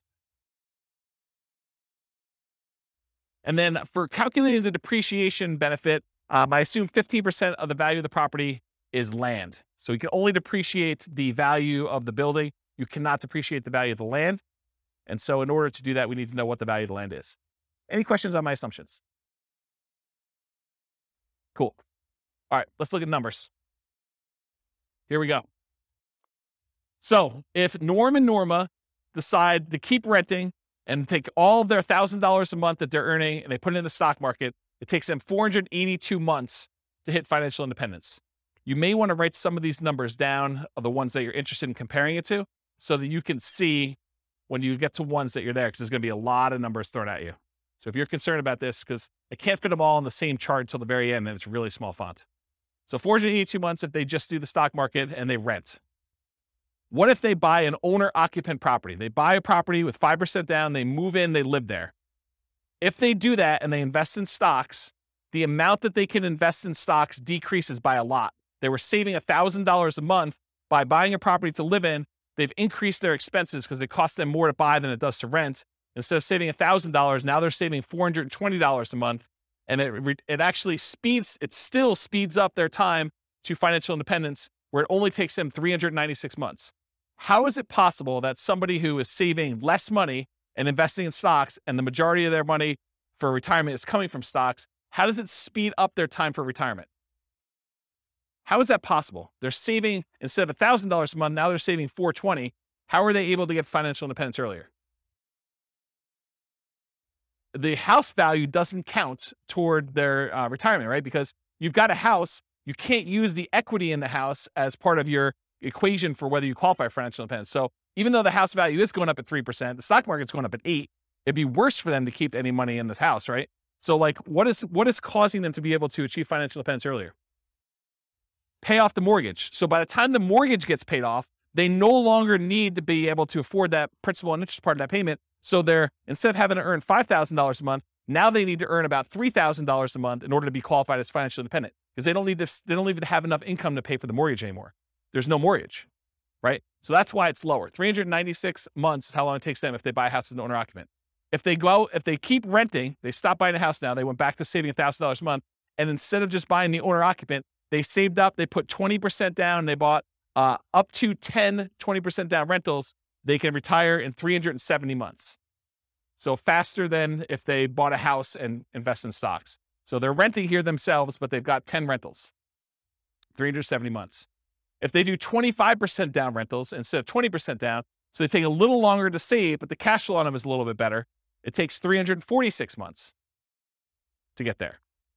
If they say, hey, listen, I want to do this 15% down non-owner occupant loans, but they pay PMI, that's still 370 months. So it's still 370 months whether they put 20% down or 15% down. It's faster if they do 25% down. And by the way, this one is part of the buy and hold class. I go through this in detail. I'm just sort of getting to the spot where we start talking about house hacking. Okay. This is sort of like build up. Okay. So ignore house hacking for a second. Should they rent or should they buy? Should Norm and Norma keep renting for $1,800 a month, increases with inflation, or buy a property with almost $600 a month higher cost? They go from saving about $1,000 per month when renting to about $420 per month when they buy a property to live in. Should they rent or buy? They have reduced savings amount. Will it matter? And we already talked about this. They eventually pay off that mortgage. And if you wait till you pay off the mortgage, then your qualification for financial independence gets much easier. So that sort of becomes an easier hurdle once you get to that point.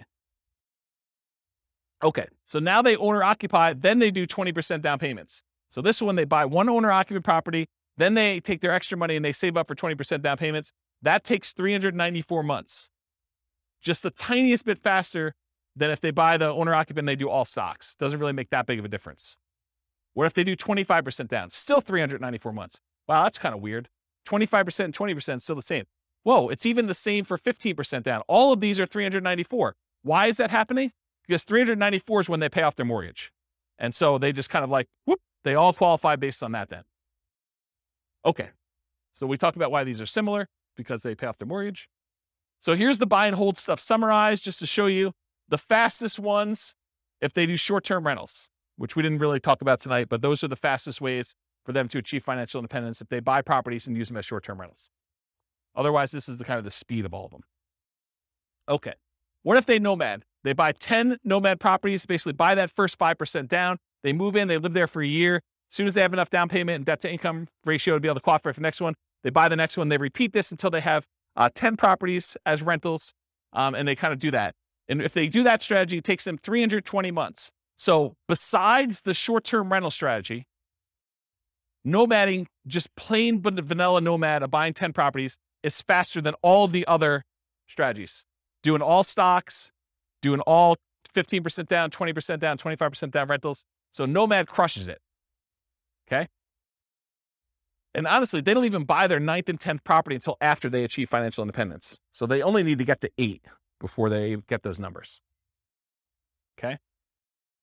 Fixer upper nomad. So this was the buying 10 nomad properties at 5% down, took 320 months.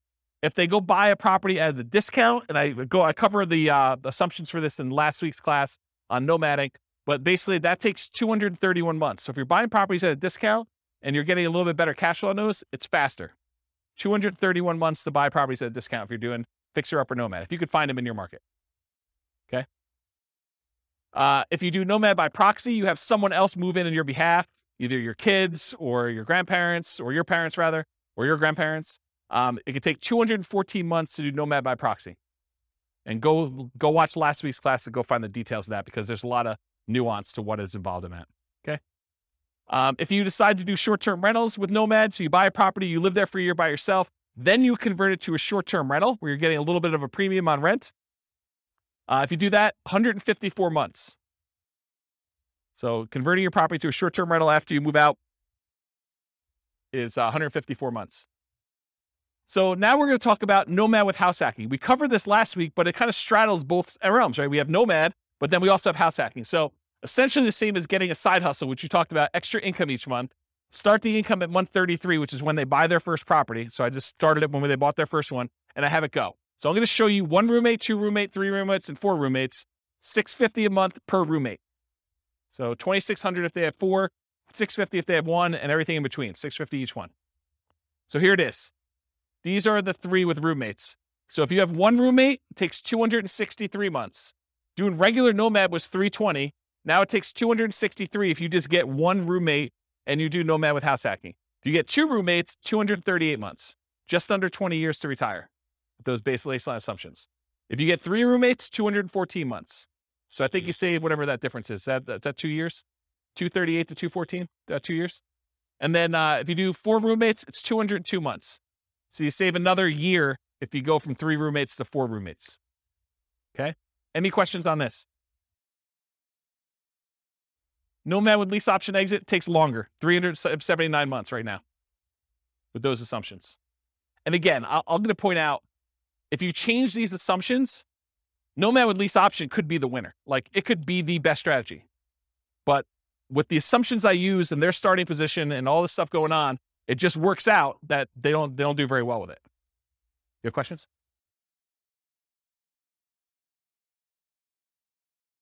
No. As soon as they retire, they stop with roommates. So as soon as they hit financial independence, they no longer have roommates because they have enough income coming in after that.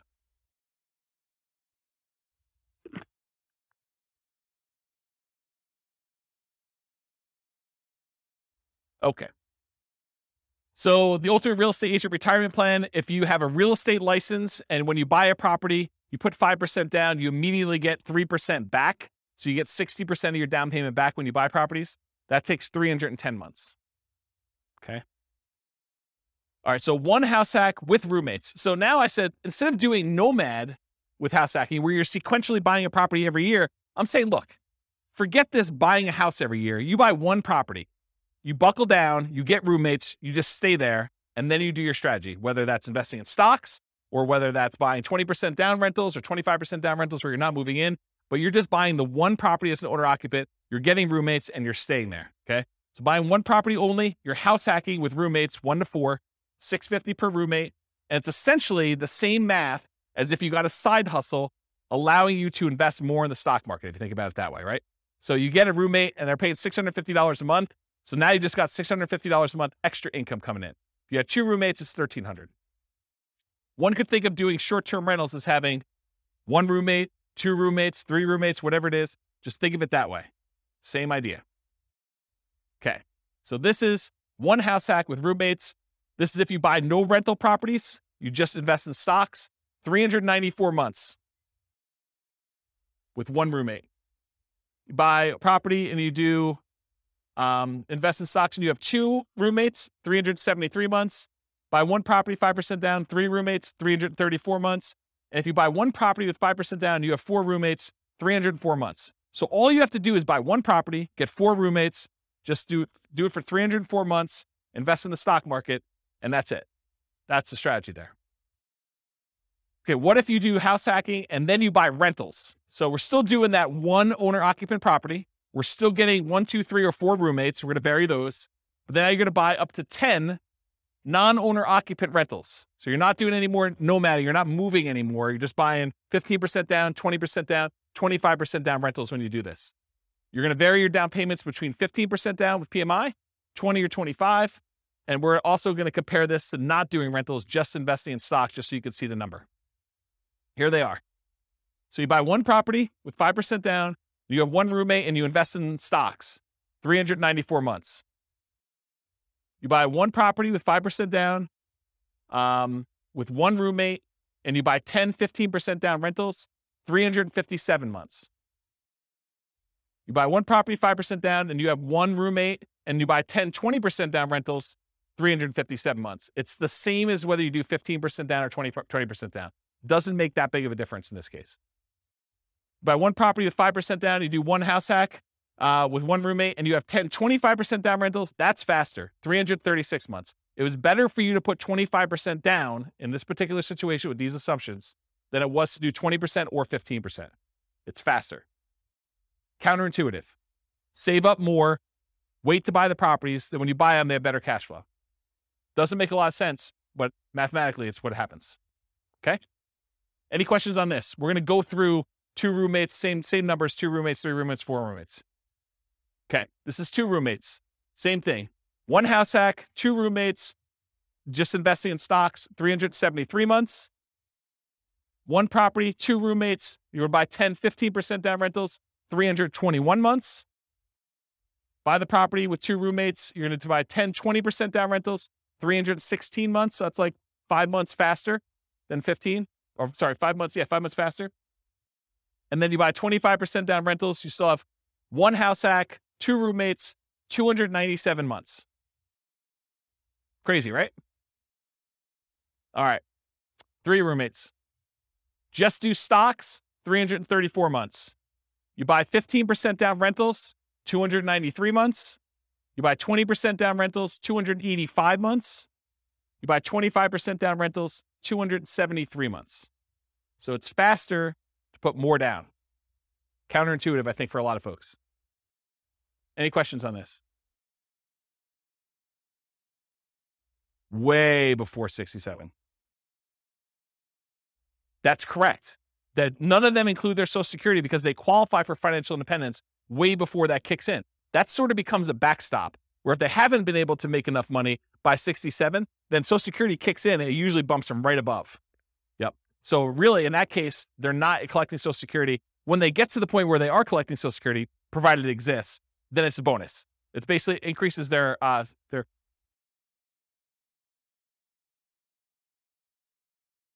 till 67. What do you mean?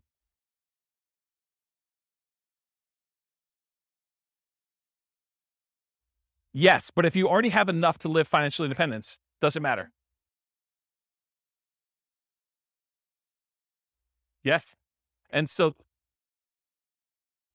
that's correct. That's what I said before. That's why I said I assumed it was going that you're working to 6-7, but really, if they stop working early, it's going to be lower than that. But by then, it doesn't matter because they've already achieved financial independence earlier. They have enough income coming in from their investments between, rental property cash flow or the stock market, that safe withdrawal rate, that it doesn't matter because they've got whatever it is, $5,000 adjusted for inflation coming in. Yep. But then you're right. It doesn't go up anymore. And then you got to decide, should I work till 67 so that I can keep getting income and adding to it? Well, I don't think it matters. I mean, I'm 47. I don't know, how old am I? 47, and I don't care.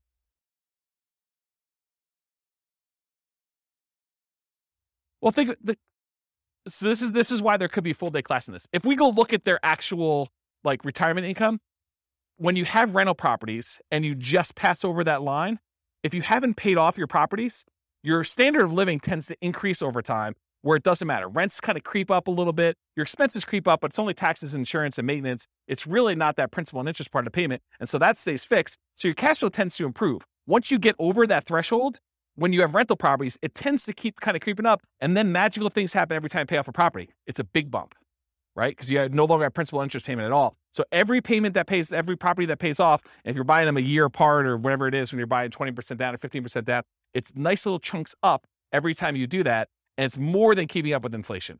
Because if your rents are keeping up with inflation at 3%, but rent is the whole amount, and only your expenses, like your tax and insurance, are increasing, the other part of it's staying fixed, the amount of your cash flow is increasing faster than that. Does that make sense?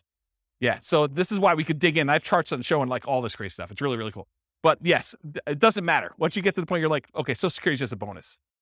It's like if property values and rents went down and I just had enough to kind of creep over the line. If everything was paid off, I've got, just enough for that. Then Social Security becomes like an extra thing. But for the most part, it's a blip on the chart for most people. Yeah. Yeah. Age 43. For which one? 273? Yeah. So age 43. That's not bad. Not bad. All right. So this is 3 house hacks, 3 roommates. If you do 4 and you just invest in stocks, 304 months. If you buy the 15% down rentals, 293 months. If you buy the 20% down rentals, it's 285 months. And if you buy the 25% down, it's 273 months. Okay. Now what I did is I combined all just the house hacking ones, and I tried to group them so that you could just see visually how big they are. The numbers are all there, but it's going to be hard for you to read back there. But you could see this is the one where they are just investing in the stock market. This is the one where they're doing one roommate with 15% down, 20% and 25. And then this is 2 roommates, 3 roommates, and 4 roommates. The difference between 3 roommates and 4 roommates is not significant at all. It's actually the same. So it didn't matter.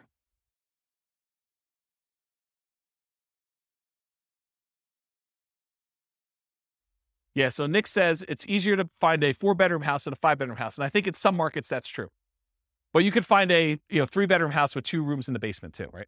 So you definitely can find 5-bedroom type units. Yeah.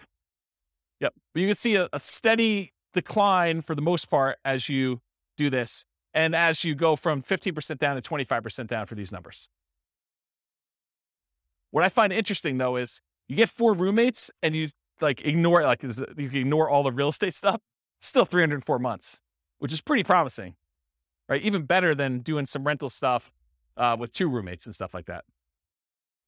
A lot less work, right? Right. So you got to make it worthwhile. And again, it's these specific assumptions and their situation and their properties and everything else. You buy in a different market, the numbers could be very different. And there's another weird thing that's going on here is equity does not get calculated into this formula with my assumptions. Why? Because equity doesn't count to financial independence, right? You remember the formula for financial independence is all the passive income from annuities, Social Security, and pensions. So that's not any of those.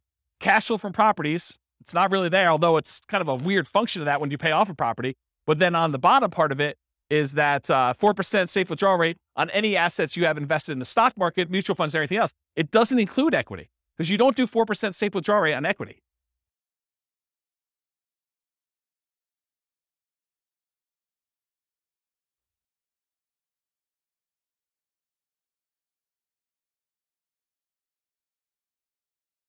So I don't want to speculate because sometimes with leverage, you end up with a weird net worth thing where it could be better. But in general, yeah, you end up with higher money invested in stocks in order to generate that same dollar amount. Yeah. Crazy, right? Okay. So this is all the ones for house hacking. Any questions? Then this is everything. Okay. So the green ones are all the buy and hold stuff. Then it starts Nomad, but these were the Nomad ones that were sort of odd ones out. These were Nomads with house hacking. So I kind of separated those out. Then these are some other weird Nomad ones. And then these were all the house hacking ones. So you could just see visually how they all compare to each other in terms of speed. And just eyeballing it, Nomad's fastest, right? Which is what we've been saying for a long time in these classes. But house hacking is pretty good, especially compared to traditional buy and hold, right? And honestly, when you combine house hacking and Nomad, those tend to be pretty sweet. Like the combination of moving into properties, buying with 5% down, and then also having roommates while you do that, pretty sweet model. There's only a few better than that, and that's sort of these like, Nomad by proxy, Nomad with short-term rentals, and fixer-upper Nomad. Those are these three, which are kind of like the lowest of all of them. Although they're not really the lowest of all of them because some of these are a little bit faster, right? 202 versus 214. Nomad with short-term rentals is the best right now of the ones we've done so far. With these assumptions in this particular situation, which you can't overgeneralize this because you got to run your own numbers. But if you're trying to evaluate what plan to do, you put in your numbers, you put in your situation, you run the software, and you run through each one of these to find out which one makes sense in my market with these things. All right, I think that's it. So, I got like one conclusion slide, but I think I've talked about most of it. So I'll go back to this slide so we can look at it and have more discussions. But so in conclusion, assumptions for modeling matter a lot. So house hacking once versus acquiring more properties, that Nomad with house hacking or with buy and hold kind of running in parallel. If you change the assumptions like your income expenses, market conditions, the appreciation rate, the rent appreciation rate, the price, interest rates, rents, vacancies, maintenance, property management, tax insurance, all those things will impact the results here. And they may change which one wins, right? I'll just give you a really basic example of this. If you're house hacking with one house, but you're primarily investing in the stock market versus you compare buying a property where the price appreciation or rent appreciation is abnormally low, that one may look much, much better than that. But if you run a number where you're buying in a fastly appreciating market with fastly appreciating rents and interest rates that may be back on the decline at some point, that could look way, way better than other strategies, right? Or how big of a discount you can get with your buy, fix up, and resell, which we haven't covered yet, but the fixer up or Nomad even, like those can really matter. If you get a big enough discount, that could blow everything else away. Or if your short-term rentals don't work out as well, they're not as profitable, or maybe they're much more profitable than I assumed with my assumptions, that could also matter. The stock market rate of return will matter too. It also affects not just numbers. This is actually a really good point. I'm going to slow down and talk to you about this because it's really critical to understand. So one of the reasons a lot of these strategies outperform others has to do with your risk profile. If you're investing small amounts of money and you're taking on a lot of debt, you're much more leveraged. And so your risk profile of doing a strategy where you're buying 5% down properties and you're repeating every year is very, very different than the risk profile of someone investing and putting 25% down or someone investing in stocks. It's not saying automatically that one is better or worse because there are ways that it could be better or worse depending on how it's structured and what your situation is, but it's different. Like if you're investing all in stocks, you now have the risk profile of a stock investor versus the risk profile of someone who's doing buy and hold or someone that's doing Nomad. And so these strategies, one could get you there faster, but if you look at all the different ways we measure risk, and there's several different ways that we look at stuff, everything from your debt to your net worth, to your debt to your liquid net worth, to your rent resiliency, to your equity resiliency, like all of those different ways of measuring like risk in a particular strategy, and you compare those one risk curve versus another risk curve, you may say, this is not worth the extra 3 years that I would earn. Or you may say, it is totally worth that to do it this way. And you can kind of look at those things. So risk matters a lot. And this comment about what you're investing in and its risk profile is pretty profound. Yeah. So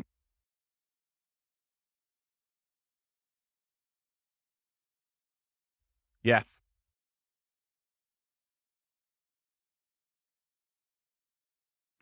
So what Nick said off mic is you got to take into account the amount of work you're putting into. Doing short-term rentals could be a lot more work than just automatically investing $1,000 from your paycheck in index fund each month. And so you got to be aware of that too. So totally, absolutely. And we talked about that idea when we talked about how part of the extra return you're getting from short-term rentals is your labor. It's not just dollar return. So yes. Your safe withdrawal rate would matter here. Whether you're buying duplex, triplex, fourplex, or single family homes would also matter. The strategies that work best in that market may differ from your market. You got to do the math. And I tried to do modeling for about 300 US cities.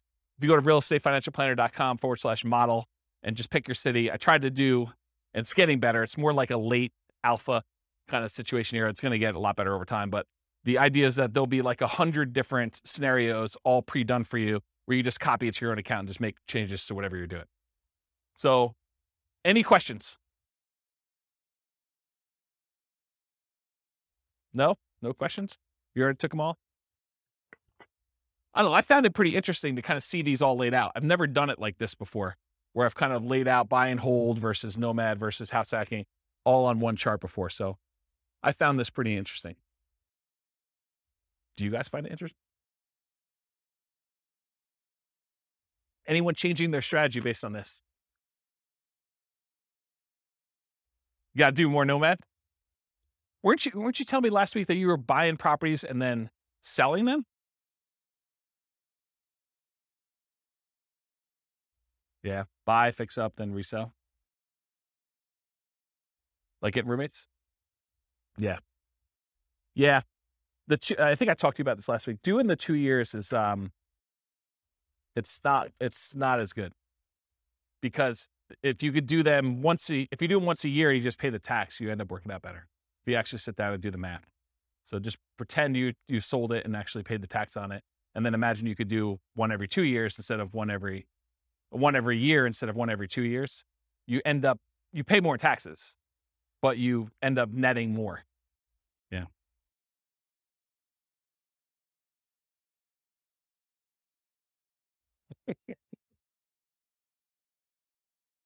Yep.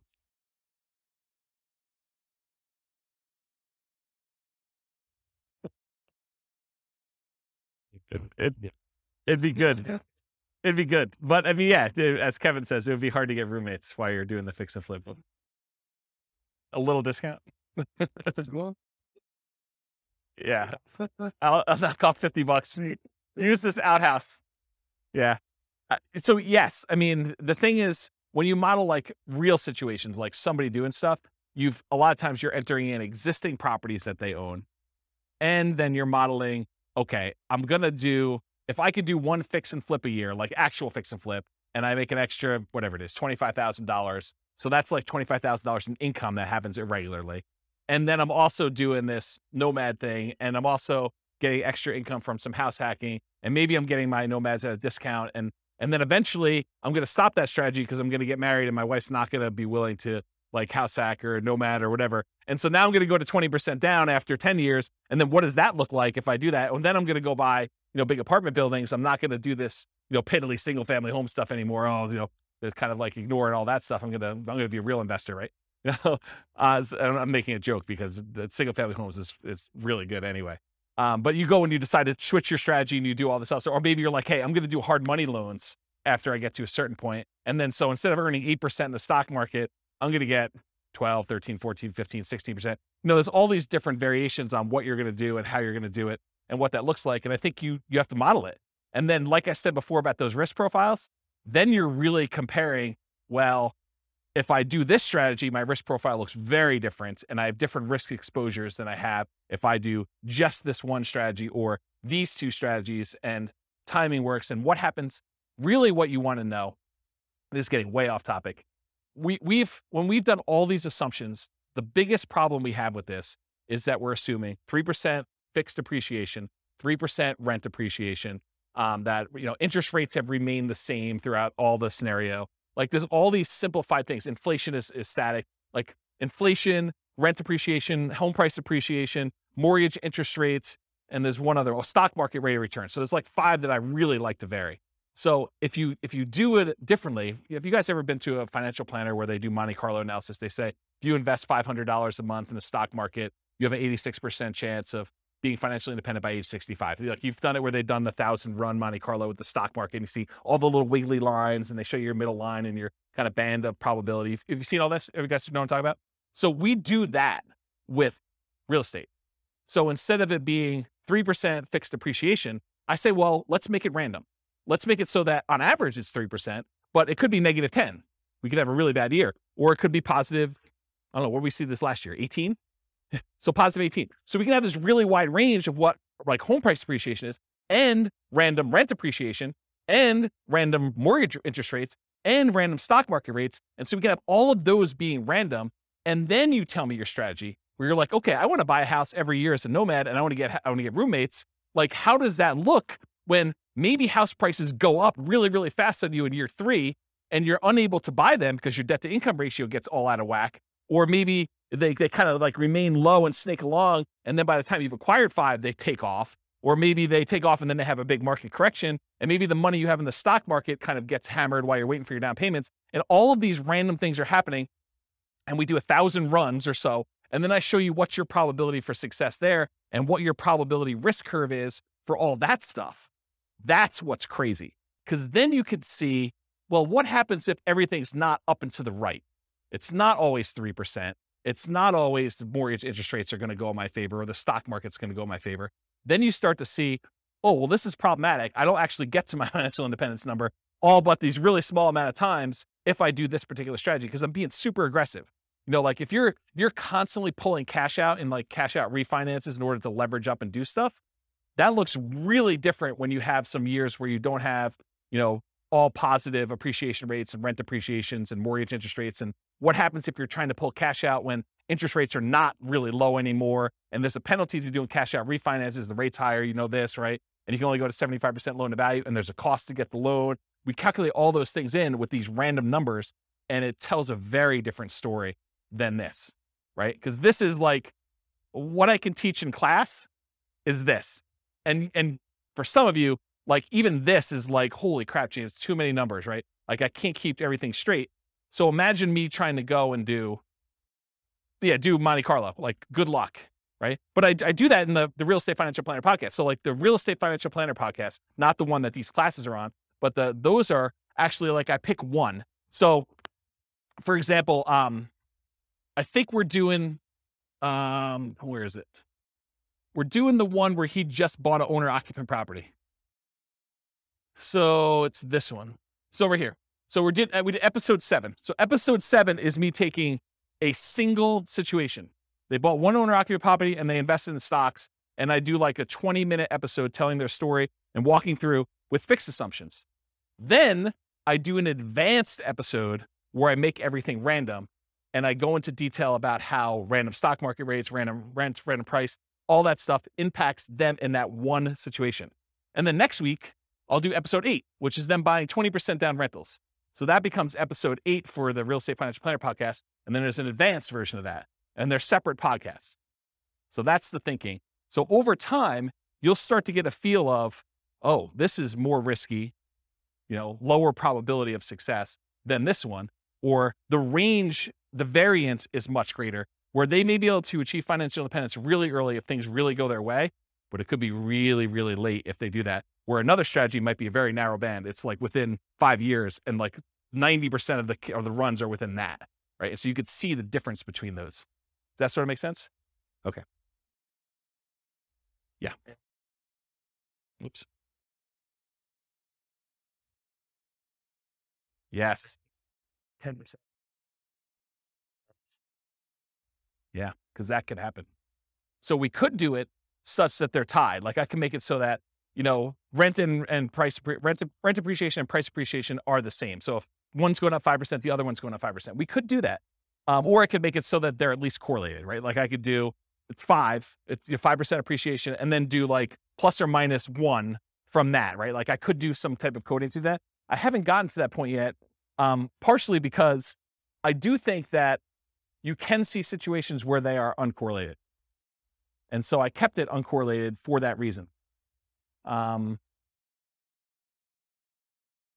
What's that? You can. Yeah. You could see like the wide range of things in that case. Yeah. Are you like a math person? Okay, good. Yeah, good. Awesome. I mean, I like math people. So, yeah, right. So you get the range of values to do it that way. Yeah. So you understand what I'm talking about.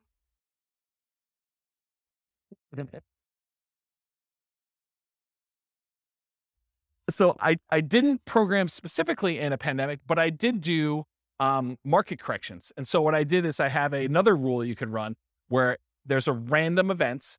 And during that random event, we have a precipitous drop of the stock market and a precipitous drop of prices and rents. And so you have like a event, you could set whatever the probability you want it to be, 1 in 100 months or 1 in 1,000 months, you set whatever it is. And then the actual range of what the drop is. So you could say it's, somewhere between 5 and 20 or 5 and 30 or 5 and 40, and that's a percent. And so it just drops the stock market completely by that amount, or property values by that amount, or whatever it is. And you could set those up as like one-off market correction drops. And that's an additional rule besides just the random things, which I haven't, I'm not even doing that in the advanced things because I haven't built it up to where I feel as though people can follow along. Eventually they'll get to the point where like, okay, this is old hat, James, you're doing random every time. Like, oh, no. There's a lot more. So, yeah. Pandemic button. Yeah. Yes, that's right. That's right. Yes. So you could put your own stuff in there, right? And yeah. Yeah. You look at your own charts. So we have a whole chart for rent resiliency, and I've yet to build the equity resiliency chart, but that's going to be built before the next class, for the class that I teach on that. But yes, so you go look at the curve, and then you look at the curve compared to another scenario. So you build out your whole scenario. This is my plan. Then you make a copy, and then you modify the copy so that the copy becomes, okay, instead of doing this, change this and change this and change this. And then you could plot the charts over each other to see, oh, here's my cash flow. Here's my net worth. Here's my rent resiliency chart. Here's my debt to net worth. Here's my debt to my liquid balance, all my account balance stuff. Here's my number of reserves that I have in cash. Here is, here's my time to financial independence. Here's my time to, my ideal financial independence. Here's my time to 2 times my ideal financial independence. So you can look at all of these different metrics and compare them. And it's not, you can't, just like we saw here, you can't just look at one number and see, right? There's so much more going on beyond these numbers that it's hard for you to understand, because some of these you might get to financial independence, but then your standard of living, you got to hug that financial independence number. You got to hug $5,000 a month, inflation adjusted. Otherwise, it's going to be ugly. And then other ones, like you're blowing through $5,000 a month. You're $5,000 a month going toward $20,000 a month, because your rents on all your properties once they're paid off is very different than the rents, than just investing in stocks as an example. And so there's more to it than just number, right? We kind of focus in on this as a simplistic tool just for teaching, but it's nuance. Everything is nuance, right? Like you talk about somebody in your job, they're like, oh, so you do this in your job. You sit down and you plug in numbers into your spreadsheet all day and that's what you do. Well, sort of. Maybe a little bit more than that, right? Like it's like there's more to it than what you first see. So I don't know. That's how I think about it. All right. Any questions? All right. Thank you all for coming. I appreciate it. I will see you all next week for whatever we're doing. With home prices up, mortgage interest rates up, and rents up, but not quite enough to counteract the higher prices and interest rates. Cash flow on rental properties in Wichita is harder than ever. Book a call with the Real Estate Financial Planner to apply our proprietary 88 strategies to improve cash flow on your rentals. See the show notes for a link to schedule your call and improve your cash flow today. If you're a real estate agent, lender, or professional in Wichita that wants to help our real estate investor listeners, consider reaching out to learn about collaboration opportunities with this podcast. We'd love to add more value to our listeners by having you assist our investors buy, sell, and finance their real estate investments. See the show notes to schedule a call to discuss collaboration opportunities.